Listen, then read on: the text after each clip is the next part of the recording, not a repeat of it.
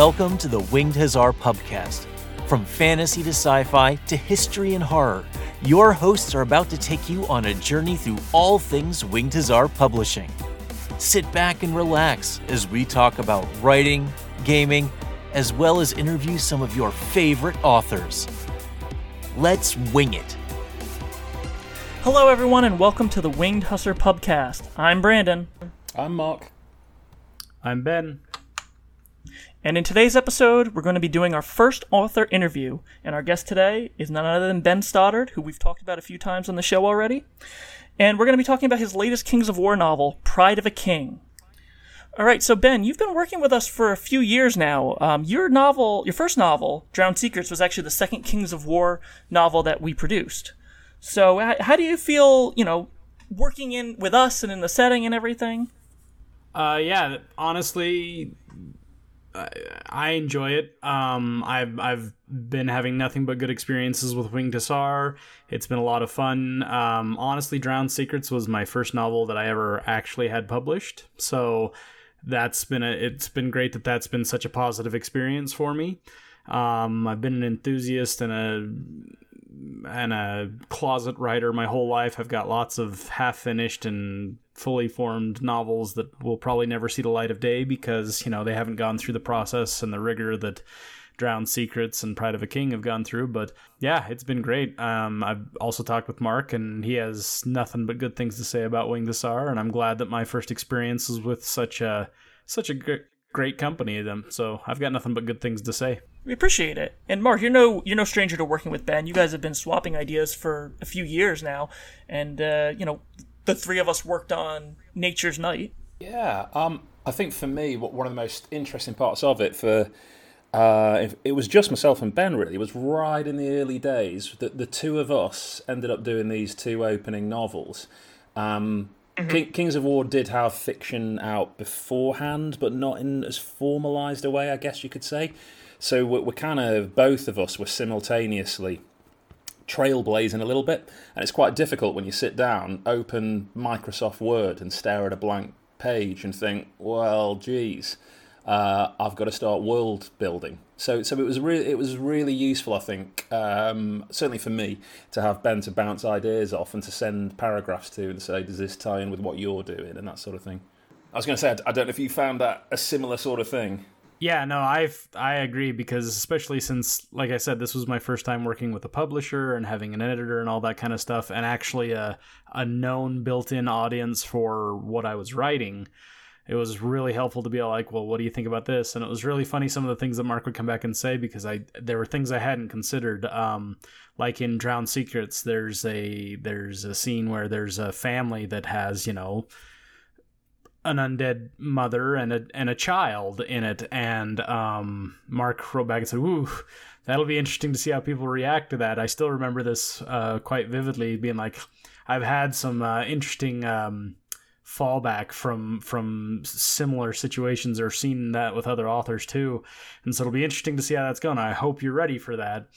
And he was right, because Drowned Secrets had a much darker tone, and a lot of people that didn't resonate well with, and so it was kind of interesting to see how Mark's experience was able to kind of influence and kind of prep me for that kind of thing. So it was good to have somebody that we could talk about our different ideas. I'd help him with the lore, as I'm more of the Kings of War player, and he would help me with like, how's this going to be received? Remember who your demographic is, all that kind of stuff. So it was good. It's a nice little collection of authors that we have, and I've talked about this on a few of the other episodes. But we have a collection of good people who it's nice to fall back on and say, like, hey, can I get your advice on this? Can I get your opinion on this? Like, how do you think this feels in relation to what I'm doing? And it's good that we have that fallback system, because I don't necessarily think a lot of other publishing companies do, because a lot of other publishing companies don't work within a medium like we work in a wargaming setting. So you have not only other authors, but you have the community to fall back on as well, which is really cool to see. So how this is going to work, since this is our first interview episode, I'll just go over it for everybody at home to understand, and just so that Ben understands. We're going to have two big halves of the show. The first half is going to be non-spoiler. So we're going to talk about the book. We're going to talk about, the setting. We're going to talk about, Ben's experience in working on the book. And then after that, we'll put a big disclaimer about when we're getting into spoiler territory. So as I talked about in our first episode, you can either listen to the spoilers, see if it maybe intrigues you to buy the novel, or you can come back after you've read the novel and see how the insider details fit into what you've read. And at the very end of the show, we'll have some just quick fire questions for Ben, just to, get to know him a little bit more, and just to end the show on a nice little positive, light note. And Mark, if you want to take us away, feel free. Righto. Okay, so framing the whole thing, kind of big picture stuff first off then. When we get into these, into any of the franchises of Wing to Sar, there's a publishing schedule, there's working with the parent company, and there's quite a lot of admin, I suppose, for want of a better word, to go through first. So, for this novel, how did the original idea come together, and how did you go from, I'm going to be writing this novel with these characters, effectively borrowing, taking on loan characters that someone else has already come up with, and adding life to them? Yeah, so the original idea for it was brought up, I think it was 2020, because I think Drowned Secrets had just come out, and Mantic wanted to do, and I can't remember if this was at Mantic or Wing to Sar's urging, but they wanted to do a big phone call with all of the authors that were going to be involved with the upcoming novels to kind of get an idea of where things were going to go. And so we got on this giant roundhouse phone call, or round table, not roundhouse, different thing, round table phone call, and just Mantic threw out all these ideas of things they were looking at. Brandon had also been talking to me about, well, these are some of the things that Mantic kind of wants. What did any of these sound interesting to you? And the idea was floated around that they wanted kind of like a whodunit or spy thriller kind of setting for one of their books. I'm like, oh, that could be interesting. And then Brandon mentioned that they really wanted someone to do a dwarf lore heavy book, and I know the population loves of gamers that play Kings of War. There's a very dedicated fan base specifically for the dwarves. I was like, that's got a good audience built into it. I'd be interested in doing that. And my original army because I've been wargaming for well over 2 decades now. And my first army that I ever bought way back in Warhammer, like 5th edition, I want to say, was dwarves. And so I've got a long storied history behind that, and I've played dwarves for a long time. And so I was like, you know what, that kind of hits home for me, which is interesting because I don't own and I don't play a Naiad army, which is why Drowned Secrets being about a Naiad was kind of interesting for me, because it required me to learn some things that I didn't know too much about. But dwarves definitely have a special place in my memory. So I said I'd jump on that, and then the idea of, well, they said they wanted this kind of thriller idea, and I looked at the character of Golok and I was like, wow, he kind of fits that.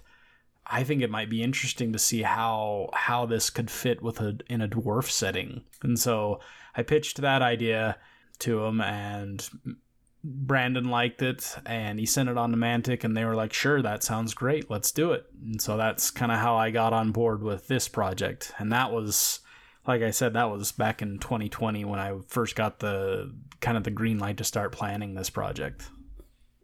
I want to throw something out there. When we first talked about this idea, I'm a huge, as we've talked about on the show, I'm a huge video gamer, so RPGs are my passion. And when we first started talking about this idea, I always thought the most quintessential depiction of dwarves was fantastically done in Dragon Age Origins. So I remember saying to Ben, I'm like, I can totally see, use Dragon Age Origins as an inspiration for some of the details and the story, because there is a similar plot in Dragon Age Origins of a mystery and a siding of 2 political factions. And so with the Imperial and the Free Dwarves being the main force in the novel, I'm like, oh, this has some makings to really seed in some details from there. Oh, as soon as you said video games, I knew you were going Ogren. And I know we've been here before because I love Dragon Age Origins as well. But and I know this will given the audience that we've got, because it's about dwarves and, who have this fanatic... I'm already tisking. Yeah, that Ogryn is the only one I consistently kill in that game. But that's fine. That's fine. We can move past that. That might get edited out. Don't know. To save face, it might, but you know what? For the greater good of, it's your prerogative, we'll leave it in. We don't subscribe to censorship here. Well, it moves nicely into, because I've got a kind of couple of follow-up questions, because on that, the fact that within fantasy gaming, be it video games, be it war games, factions have got the fanatical followings, definitely, and dwarves absolutely fit into that mould. My son has been into wargaming and video games actually for a couple of years now, and I was speaking to him about this and said, what would you want to ask Ben, given the stuff he's been working on? So I've got 2 questions for you from him, the first of which is relatively simple, and I'll read out verbatim. For a fan of the fantasy genre and wargaming who knows very little about dwarves, how would you describe them within the Kings of War setting specifically, and how are they different to other franchises? Yeah, this one's a very interesting question, and I like it. So, pass my kudos onto your kid, because this is a good one. So, that was one of the biggest criticisms that I've seen heaped on, especially Drowned Secrets, but on all of the Kings of War lore. Basically, is that it's very generic and is heavily borrowed from other franchises and IPs. It's got obvious elements of Tolkien, which I don't think you can get away from in high fantasy settings, but also from Games Workshop, Warhammer, and stuff like that, how there wasn't much to differentiate a lot of those. One thing that I did like about Mantic, and I remember this from the first days that I started playing Kings of War, back at like the first part of 2nd edition, was that the dwarves, the elves, and the men, instead of them being like this 10 minutes to midnight kind of edge of the apocalypse, waning race kind of thing, like they're this, instead of being this race that's on the edge of extinction at all times, the dwarves are actually kind of in an okay spot, especially the Imperial dwarves. They're one of the main strengths in the world of Panathor. They aren't this sickly race that's holding on by their nails to just survive and fight off annihilation. They're actually thriving. So that's one big difference. And I like how the humans, elves, and dwarves, instead of it being like, oh, the dwarves are these superior craftsmen and they can't, they're untouchable by anything else, and so all this kind of stuff and blah, blah, blah, blah, blah, about how they're so much better than humans, and humans are kind of just the, blank slate or persona non grata that can just you insert your own self into. Humans actually have their place in it as well, and they're on equal footing with the dwarves in their own way. Same with the elves. Yes, there's the old grudge between elves and dwarves, but it's not to the extent that Tolkien or Games Workshop goes to, and I find that very refreshing. On top of that, and going more specifically into the dwarves as I envision them, is that Mantic dwarfs aren't just caricatures of human emotions. That's a big one to me, is because it always felt like in all the other ones that dwarves were the comic relief, or they were these grumpy old men with long beards and drinking problems. And that was the extent of what the dwarves were. They were embodied by one, maybe two emotions, and I always disliked that, because it made them seem just like cartoon characters. They weren't real, they weren't relatable, they were something that, like, I picture the old 1990s D&D movie or early 2000s D&D movie with and how awful it was that the character was. The dwarf was literally there as the comic relief. He was the one that they played their jokes off of. and that's how it's always been. Even Gimli in Lord of the Rings, look at how he's portrayed. I mean, he has a lot of really serious scenes, but the thing that you always remember when you think of as Gimli is either one of two lines: either that only counts as one, or never toss a dwarf, or you're gonna have to toss me. Those are his two claims to fame. And while I love Gimli and I love that depiction of him, and I love Tolkien's dwarves, they're boiled down to that simplistic view, and I've always hated that. That's why when I created the novel that I have now, rather than making them just this grumpy, single-minded people, I took in a lot of other aspects, such as what would a society that's based on grudges and honor and long, heavy emphasis on tradition, what kind of toll would that take on its population, especially in a world that is so war heavy, so conflict laden, that there's probably a lot of soldiers with some significant PTSD that are helping to form the basis of those traditions. And people struggle with that kind of stuff. That relates to real world issues. And I think that there's a lot of important conversations that can be had through that lens with the dwarves. And so I implemented that with my story. And so that's how I would say that Mantic dwarves and the dwarves of this novel in particular are different from all of the others that you've seen. If I can just throw my 2 cents, I think the best personified of that whole aspect of what you were talking about in your novel is actually in a minor character. And I don't know if I'm pronouncing his name right. You tell me. The character's name is spelled Oedi. How do you say it? I believe it's almost like Odie, so it's like Oedi. Odie. That's what I thought too. So I feel like you really do a great job of personifying that, and we can talk about that more in our later half. But pretty much to sum up everything that you just said, look no further than that character. There's a lot of PTSD. There's a lot of grudge and tradition. There's a lot of spin on your typical dwarf stereotype, and it's found pretty much in all of his character. He is kind of an anti-dwarf in every thought of the word. So we'll dig into that a little bit, but I just want to piggyback off of that. Yeah, I think it's great the way you've done that. Well, first and foremost, because you've already answered my next question, which makes my life easier, which was going to be about that whole high fantasy dwarf trope thing. Okay, so you're trying to explain the race, not Mantic specifically, but the trope to someone who doesn't know fantasy. And it's like, well, what's a dwarf? Forget the physicality of it. What are they culturally? If you were to say to someone, I'm bringing a friend you haven't met before to the pub tonight, what are they like? Well, they're short-tempered, they bear childish grudges for decades, they're aggressive and violently xenophobic. They're all not very nice things, and it's going to be quite hard to make characters likeable if they're defined by that. So the very fact you've made this conscious effort to step away from that, I think is fantastic.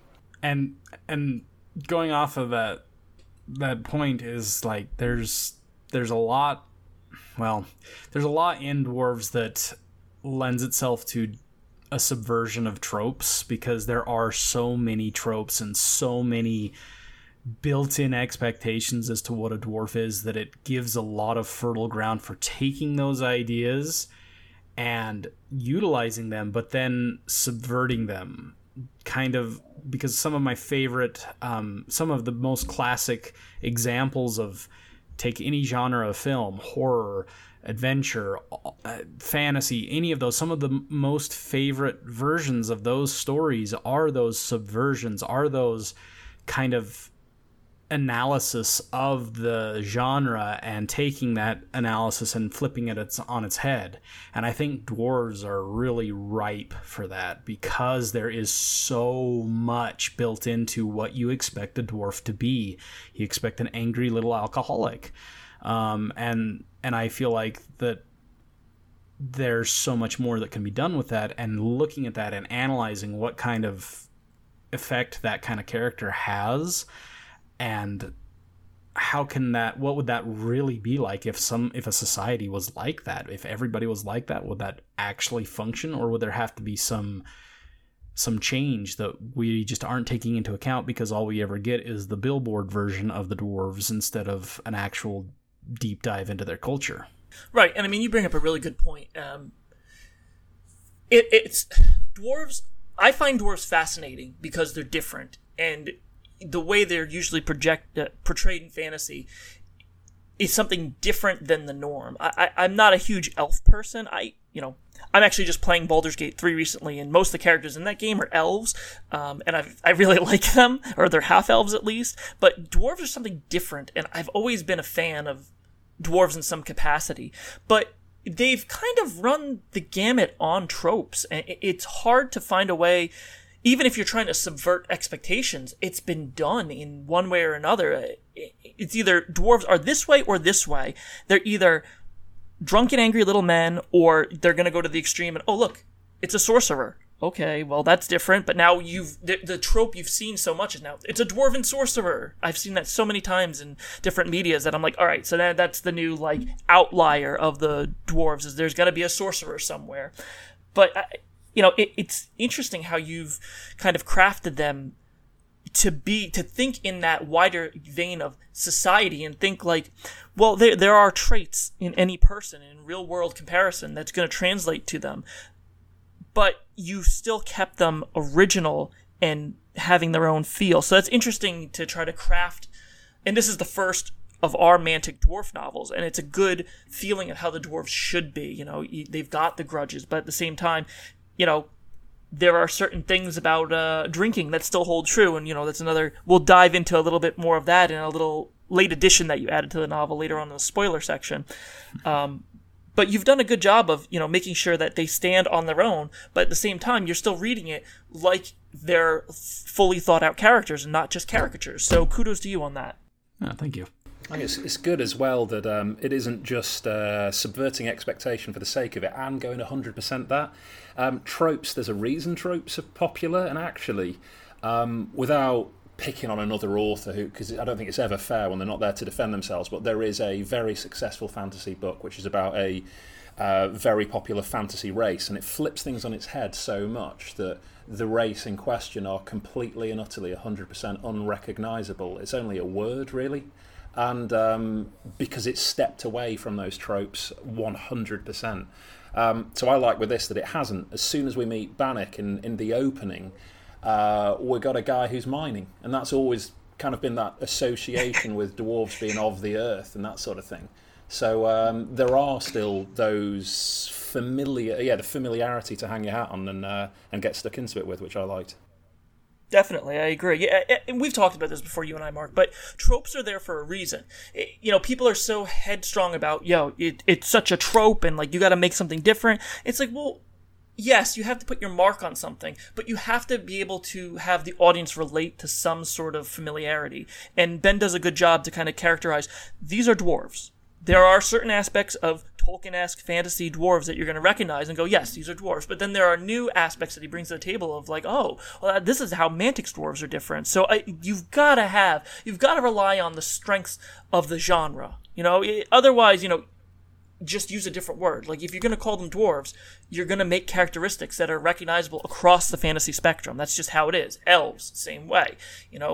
Humans. There's humans in every single... It doesn't matter what you're reading, whether it's fantasy, science fiction, whatever. Humans are the most popular race in any type of writing, and they're always going to have characteristics that that's what makes humans humans. So tropes are a thing, yes, but it's good to lean into it and then make your mark from there.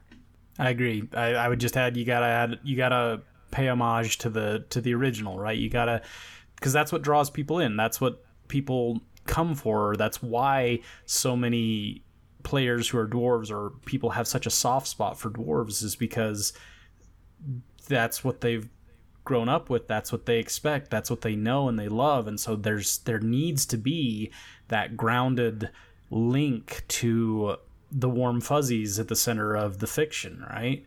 So you've got to pay homage to that original. Right. I think with we've got through some nice, stable questions, but unfortunately we've got my son's second question, which I think in the history of podcasting, this is... no, it's not the most uncomfortable one, but it's a tricky one. I think it would be trickier for a Mantic management person to answer than you, because it's more on that. But give it your best shot. I'll read it out again verbatim. In a game where some factions have spears and bows and arrows, isn't it massively unbalanced and unfair that this faction have rifled firearms with high-powered rounds and telescopic sights? How is that balanced in-game, and how do you balance that as an author in the fiction? So there's a couple of different approaches that I take to this. One, I mean, in a world where there are dragons and magic and, magical versions of an atomic bomb lying around and monsters that don't function according to the laws of physics that we understand, it kind of throws things off kilter in that regards, because yes, the elves have bows and arrows, but they also have some of the strongest magic. Yes, there's humans who have that fall in the middle there. They have some types of arquebuses and things along those lines, depending on which faction you go with. But they also have wizards, and the Basalians, while they don't have any black powder weapons that they take to the battlefield, which is weird because their ships have cannons on them, but hey, who knows? they also have literal angels descending from on high to fight alongside them. And so the world balance in that regard, it falls slightly under that, but also my other thought process is there's historical precedents for this. I mean, you look at Japan, you had emerging firearms coming out with them, but right alongside that was swords and bows and arrows as well. And so they did coexist for not a small amount of time side by side in certain civilizations. Now, the difference there is that the firearms in Japan's history were more rudimentary and crude and hadn't developed to the level that, the dwarves have, firing at, fully armored knights and whatnot. But there is historical precedence that does show that could exist.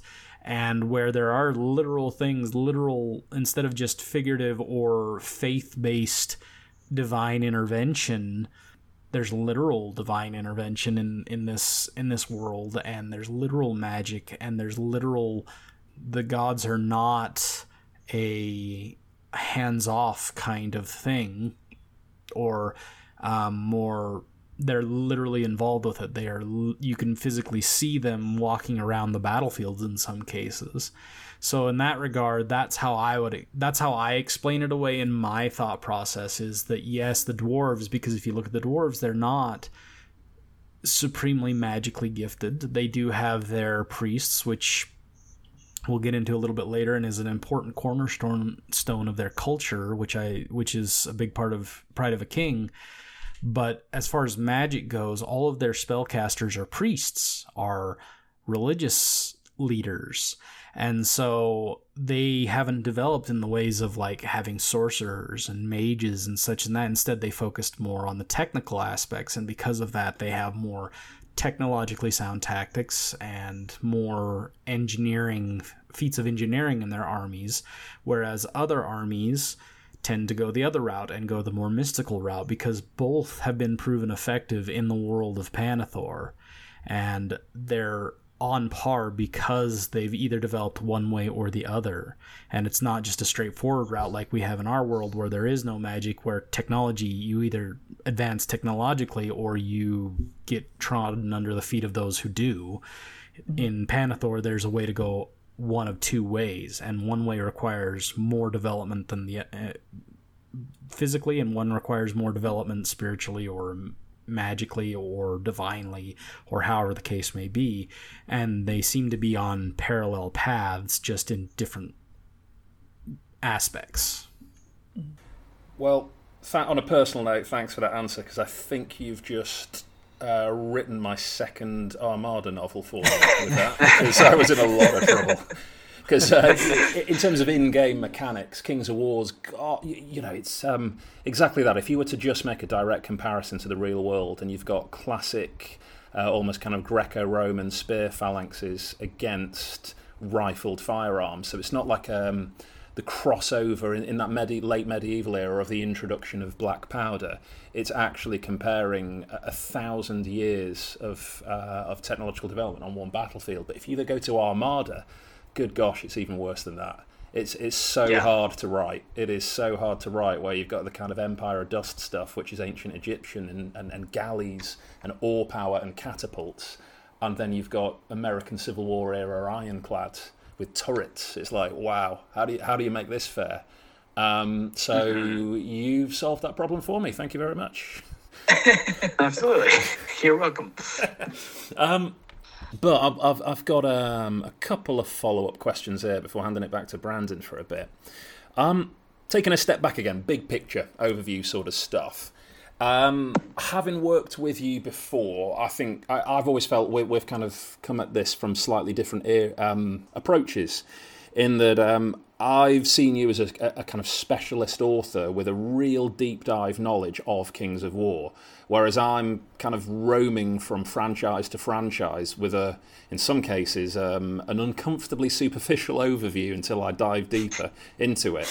So that you've kind of got this specialised, I know this franchise inside out, this is my franchise approach, versus I dip into different franchises and jump from one to the next, and then double back and go back to one, etc. Is that fair, would you say, in terms of, would you say that you are first and foremost a Kings of War specialist from a lore point of view? And those two approaches, what do you think the pros and cons are from your experience? Absolutely. I would agree with that. I think that my first focus is Kings of War. That isn't to say that I don't play other games or don't research other games or don't know the lore of other franchises or other IPs or anything along those lines, but it certainly isn't to the level that I've had to develop with Kings of War, because I've been involved with tons of stuff within the Kings of War community. I just got back a couple months ago in July from Masters, where I went and played on the Pacific Northwest Masters team. I go on various podcasts to talk about the story of Kings of War in general, not just in regards to my novels, but into deep dives into the lore. I talk with people all over the place. I open myself up to anybody who plays Kings of War or is interested in Kings of War to please reach out to me if you have lore questions. There's a guy I'm talking to that lives in Boise, which is about 5 hours away from me, who's coming out to a tournament that I host for Kings of War next month, and he's been talking to me about his army and asking lore questions about his dwarves, because he wants to know, well, what about this idea for my backstory for my army? Would this fit within the lore? And I say, yeah, that's a really cool idea, or maybe try tweaking it this way. And so I've got lots of experience in that regard, and the same goes out to anybody that is interested in Kings of War. They can always talk to me about it. I'm always happy to talk about it. And I think that gives me an edge as far as finding out how things fit within the lore and figuring out how to make certain literary elements fit within that world. I'm also an English teacher. I have my master's degree in English with an emphasis in medieval literature, which helps. So I know writing as well, and so mixing those two has a lot of advantages.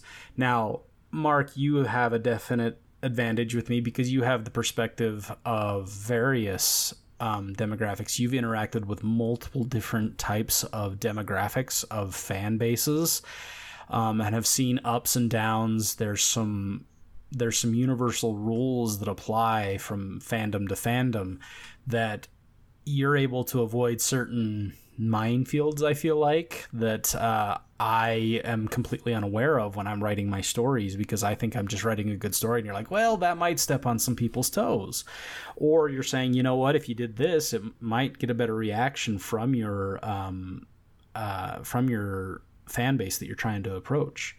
I think writing for multiple franchises is very admirable. In fact, that's something that I would be interested in doing in the future. The problem is I can only write one novel at a time, and that usually takes me a good amount of time. You are a much faster author too, a much faster writer than I am.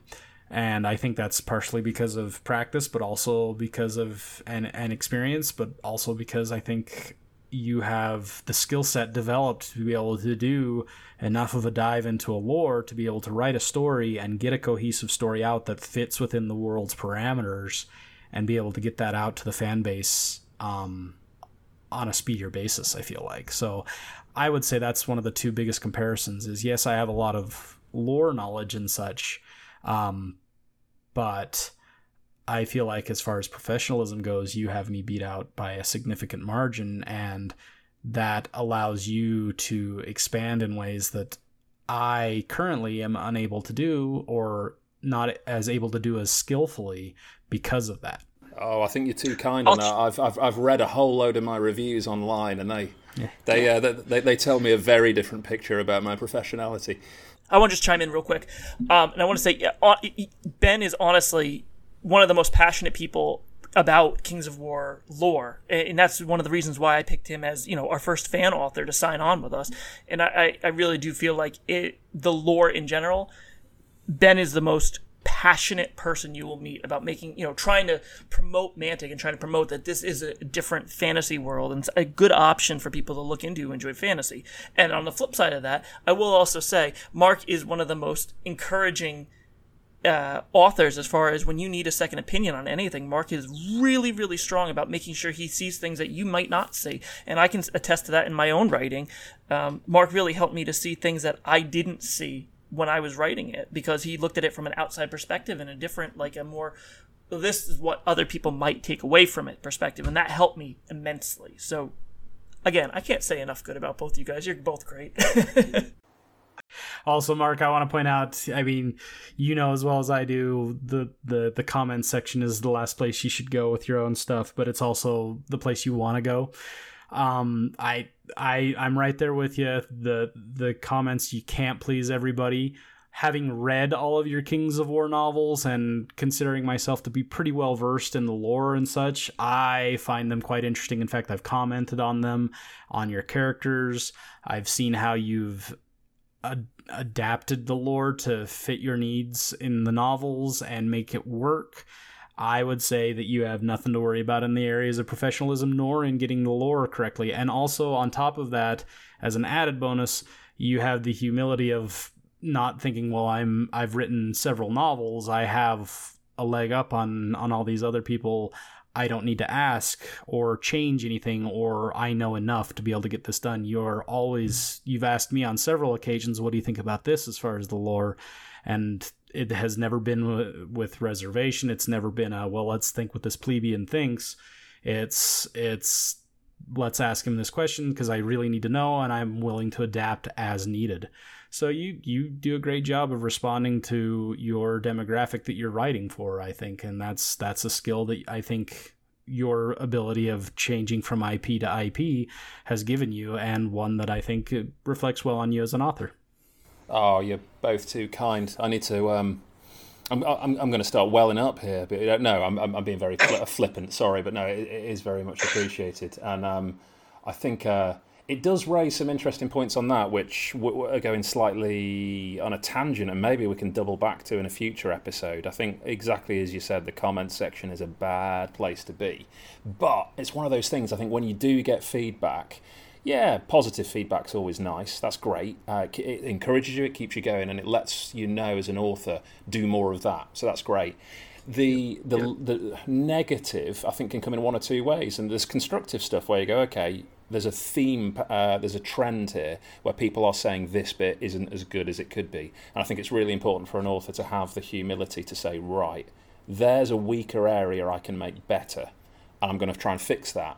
But we're all human, and I think you've also got to look at sometimes some of the feedback that comes back, it's not constructive, it's just good old-fashioned trolling and flaming, and there's nothing productive in it. Yeah, and you've got to be able to delatch from that and say that there's nothing in there that's going to help me grow and do a better job. That's just someone being really unpleasant and try and walk away from it, and that's a skill set in itself, maybe one for a future episode.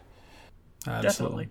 I would add just a quick note on that. While writing this book, Pride of a King, I worked a lot with Mike Rossi, and some of the feedback that I would get from him, and some of the feedback I've gotten on Drowned Secrets, and this isn't directed at Mike Rossi at all. In fact, it's a good thing that he was willing to do this. Is some of the feedback that I got about Pride of a King just absolutely pissed me off, because I was like, it's right there, can't you see it? And the fact that somebody was willing to say, no, actually, this isn't coming across very well, or nah, this seems off.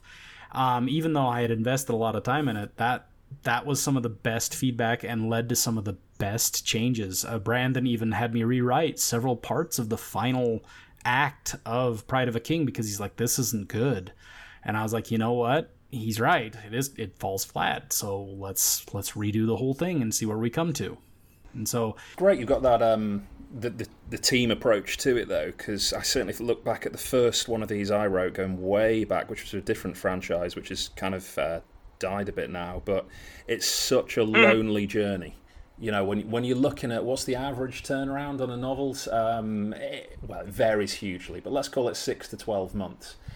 6 to 12 months with something that is creative and is close to your heart, and you're pouring your heart and soul out. If you do it alone, that is a lonely 6 to 12 months, and every single one of them, I think, comes out better if you've got that opportunity to bounce ideas off other people who are enthusiastic about it. Zooming in again on this specific novel, on Pride of the King, comparing it to Drowned Secrets, you mentioned that was your first one for Kings of War, and you've also mentioned tone on that Drowned Secrets was, without a shadow of a doubt, that was a dark story, which I think is great, because we do need this whole palette of tones. If we're all the same, it does get a bit samey. So to have different things for different readers.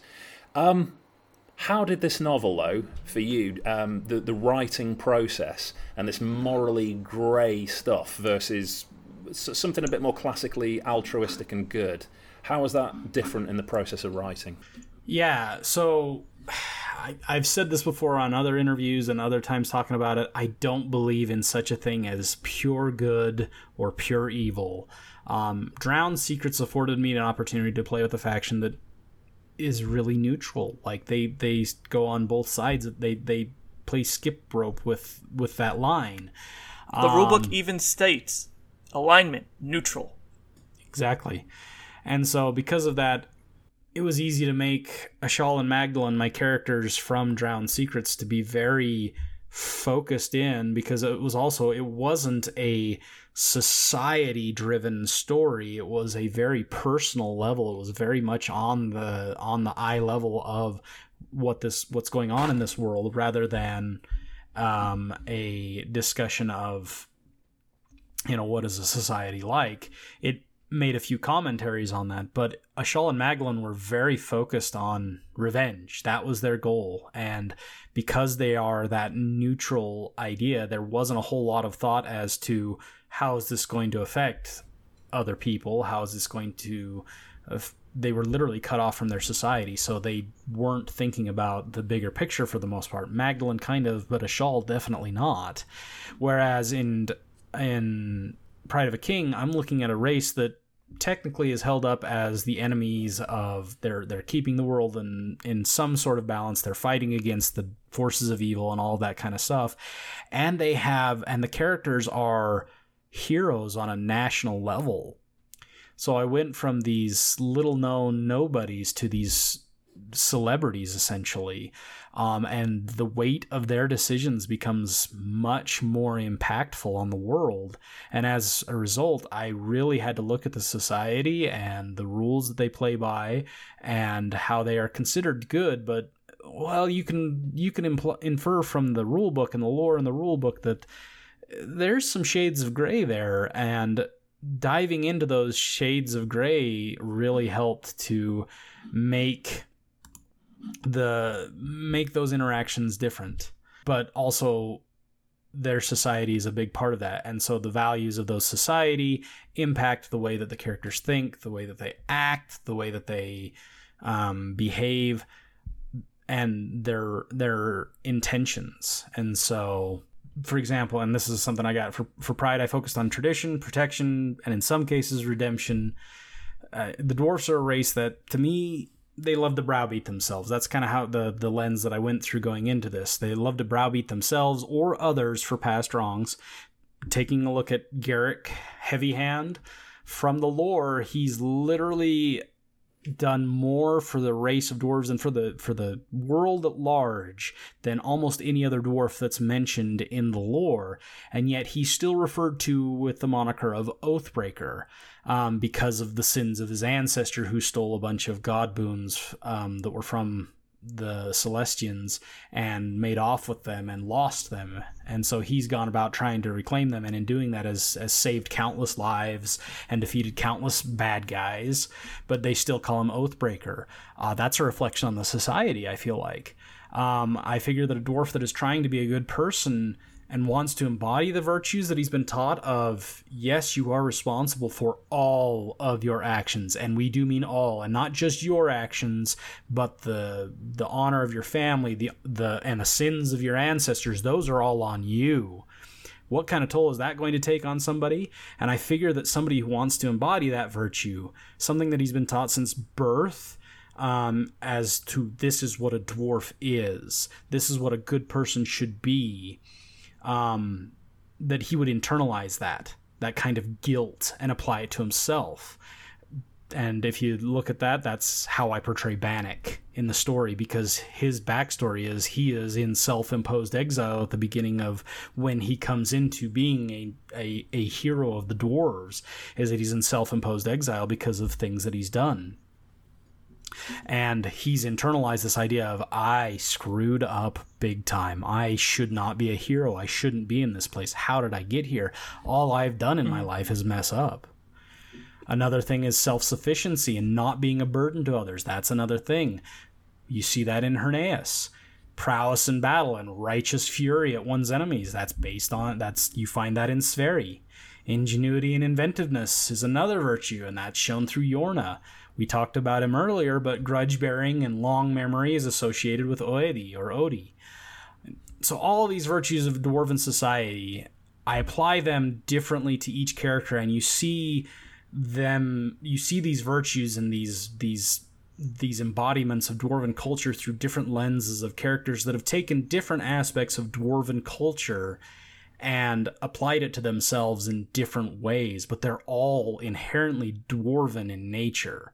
And then we take those ideas and we warp them over the course of hundreds of years of a dwarf lifespan, and we extrapolate, well, what is that going to do to somebody? What happens when somebody gets disillusioned, or when they find out that this virtue that they've been holding on to their whole lives is not what they thought it was? How is that going to change them or jade them, or are they going to renew their faith in that ideal?